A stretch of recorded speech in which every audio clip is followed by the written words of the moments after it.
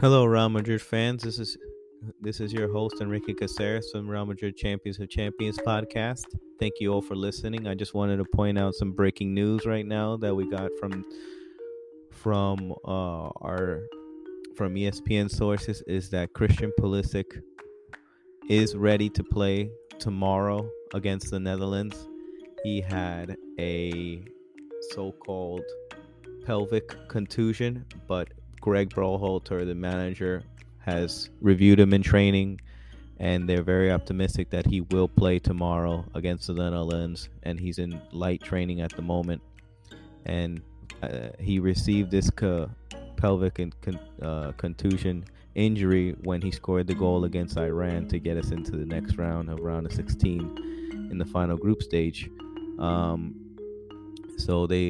Berhalter has spoken to the media and says that they're very optimistic that he will be ready to play, and Christian is very optimistic that he's spoken to the media that he is very optimistic that he will play, and he wants to play tomorrow for his country, the USA. Another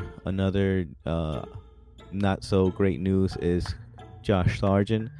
They are not very optimistic on how he is from his ankle soreness that he got from the game in Iran when he stepped on the ball by accident. So that is another down for us. And also, other important news is that the Netherlands team is suffering from flu-like symptoms.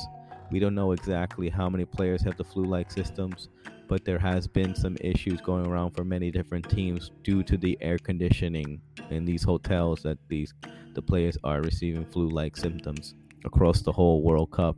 Brazil had a case, and now Netherlands has a case, and then USA said in the beginning of their arrival they had some case of the flu-like symptoms. So we need to monitor that and see how that will affect the Netherlands. But USA has an upstart with up news with Christian Pulisic. The star player, number 10, is ready to play for tomorrow, even with he is ready and confident to play today. Thanks, guys. Bye.